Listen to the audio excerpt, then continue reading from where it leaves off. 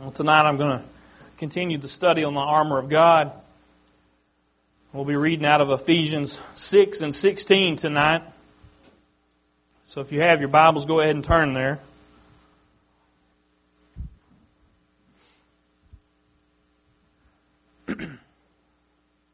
Tonight the focus is going to be on the shield of faith. But y'all know how it goes. Sometimes we slip off into something else too. So that's where we'll start anyway. So Ephesians chapter 6, verse 16 says, "Above all, taking the shield of faith, wherewith you shall be able to quench all the fiery darts of the wicked." Above all. You know, we hadn't even finished talking about all of the pieces of the armor yet, and he's already telling us, above everything else, take the shield of faith. You know, we've talked about several different things, and let's just kind of look back at some of those to catch everybody up and get on the same sheet of music. But if you look at verse 14, talks about the girdle of truth, the breastplate of righteousness. Verse 15 talks about having your feet shod with the preparation of the gospel of peace. And those are all important pieces of your armor. In fact, you might say that is the armor, if you're looking at the physical sense of it. But it says above everything else to take the shield of faith. And you know, there's all kinds of different shields. If you look back in history, and I'm sure if you were to go onto the internet and type in shield, and you would just you'd get the phone book. You'd get everything you can imagine as far as what a shield looks like. But we have to remind ourselves what Paul was using as his illustration. Once again, he was in a Roman prison, and he was looking at Roman soldiers. And that's the illustration that he's using to compare to this armor of God that he's talking about. So if we look at a Roman shield, we need to look at the characteristics of that shield and not everybody else's. And the characteristics of a Roman shield are in a lot of ways different from a lot of other shields. They were really superior in a lot of ways. Because see, they had metal on the outside. They had brass. They were covered in brass. Sometimes, depending on who was carrying the shield, sometimes they were made totally out of brass. But most of them were made of wood, covered in brass on the front. And what was the point behind that? The point was so that they would be stronger. And so that when someone shot shot an arrow at you with a bow, or threw a spear or something like that, the metal would help to deflect whatever was coming at you. And you know, he goes on to say here that will quench the fiery darts of the enemy. Now, I know y'all have all seen movies, and you've seen when they would have these arrows with the fire on the end and shoot them at people, and maybe they would shoot it into a house or a wall that was made out of wood or a cart or anything like that. It would catch everything on fire, and that was the intent. So you can imagine what it would be like to actually get shot with one of those arrows that's on fire. I mean, it'd be terrible. It's bad enough you get shot with an arrow, they got to burn you too. But if you had just a regular shield made out of wood, or even maybe made out of leather, some of them were, that thing would pierce it, and it may prevent the arrow from getting into you. But as that thing begins to burn and catch that shield on fire, that soldier would find himself ready to throw it down. And what did that do? Left him defenseless. I want y'all to understand something about a shield. You see, the armor you have on your body is good. Armor is good. But the purpose of a shield is a little different from that of armor. I think a good illustration of this, if you look at a police officer today, they all wear bulletproof vests. Or bullet resistant, maybe is a better term. They're supposed to. I think that was a poke at Jerry. But they're supposed to wear these vests, right? Well, let's face it. That vest only gives you protection if the bullet hits that vest, right? If you get hit in the arm, or in the head, or in the leg, it doesn't do much good. Or even a knife. The knife will go right through most of them. So you see that armor is good for certain things. And it has to be used in the proper way. But a shield was a little bit different. You see, they used shields not to just protect their body, but it was a form of defense. Now, see, there is a difference in protecting something and actually putting a barrier between you and the enemy. Do you understand what I'm saying? If you look at a police officer that wears that vest, they still try to hide behind stuff, don't they? They still try to put something between them and the bad guy that's shooting at them. That's just the last line of defense, see? That's one of those, in case something happens and I get hit, this may save my life. But see, when you look at a police officer that is geared up with his riot gear, it's a little bit different scenario. He's got a helmet on, and he's got a shield. And what does that shield do? It puts a wall between him and whoever it is he's going to encounter. He can stay behind that shield, and he has protection. He don't have to worry about if somebody's going to swing something at me, because I can just raise my shield and stop it. You know, I was reading something and I thought this was really interesting. They said that the Romans were trained to such a degree that they could gather together in a turtle-like formation. And they could raise these shields and lock them in together. And it would be so strong and so resistant that even a chariot could drive over top of them. Now that's pretty strong, ain't it? You see, they trained for warfare. And they knew the limitations of their shield.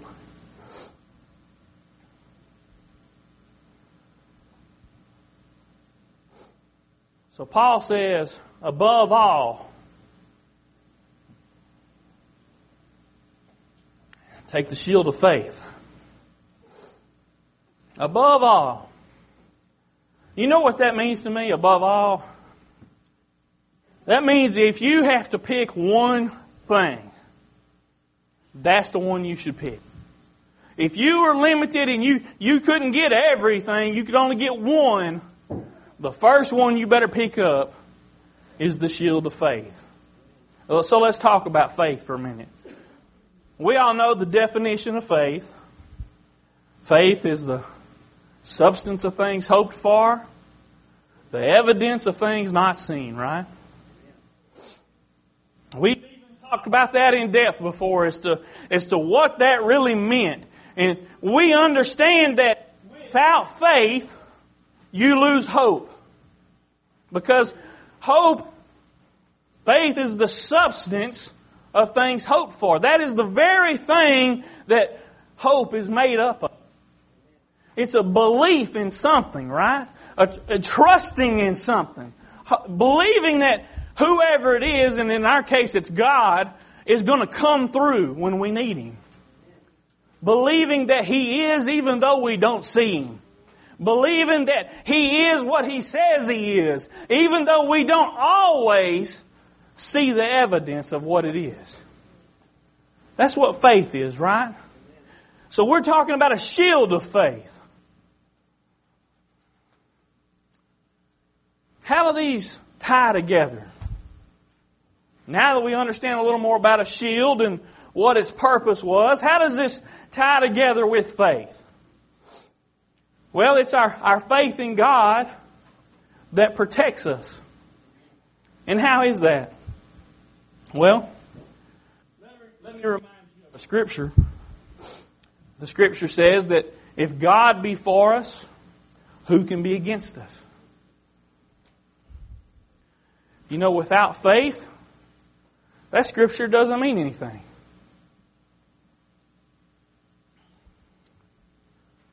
Without faith,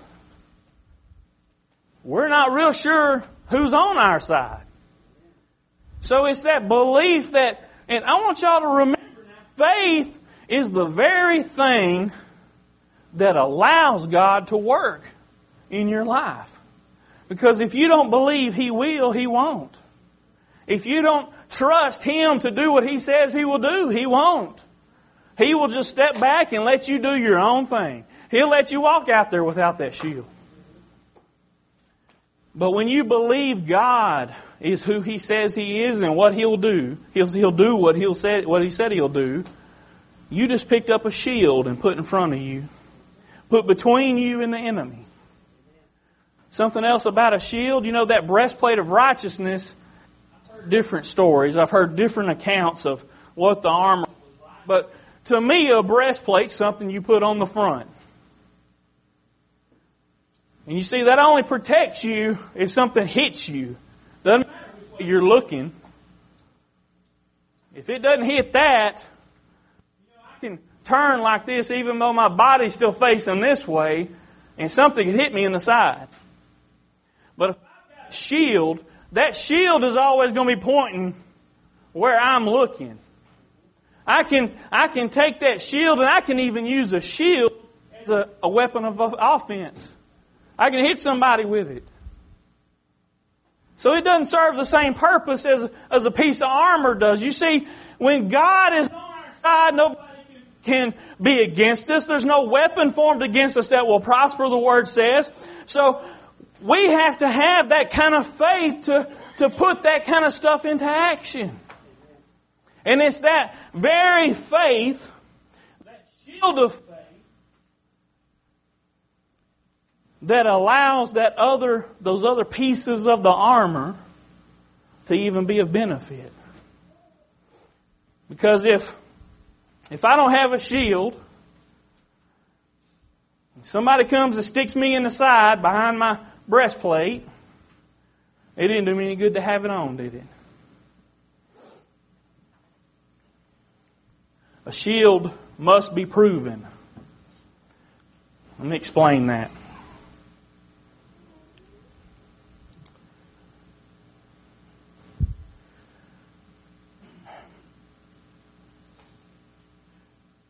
Shane, if they come out with a new bulletproof vest and it was half the weight of the one you currently wear, and you didn't get hot, it wasn't bulky, it was just like wearing a t-shirt, and they said, man, this is the best thing ever, just take it. Would you just trust that thing without knowing some evidence that it worked? Without seeing maybe even a demonstration of somebody shooting it to see if it's going to stop a bullet?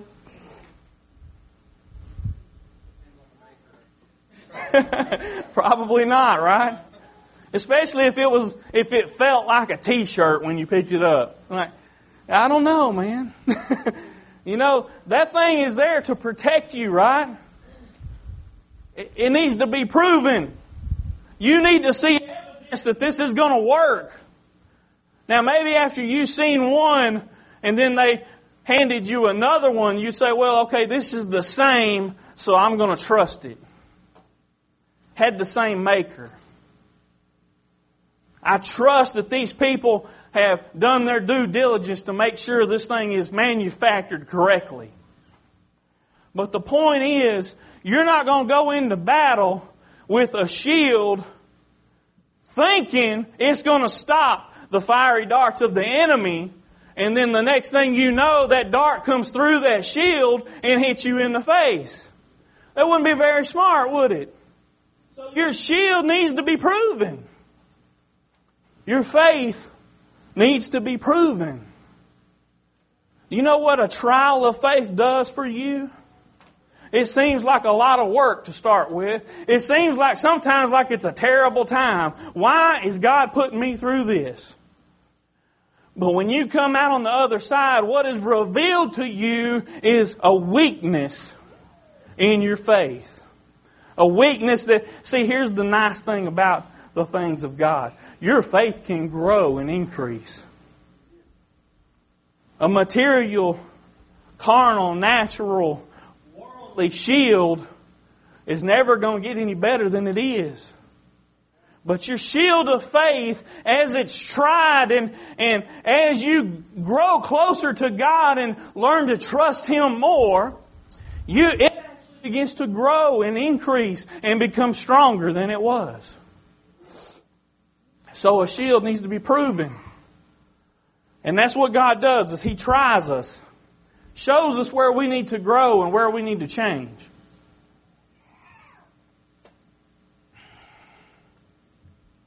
I'm going to share a couple scriptures with you.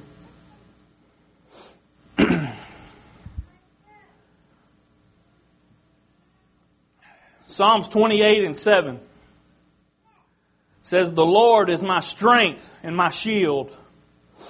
My heart trusted in Him, and I am helped." Now this is David. David knew something about a shield.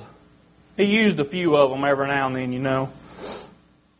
"Therefore my heart greatly rejoiceth, and with my song will I praise Him."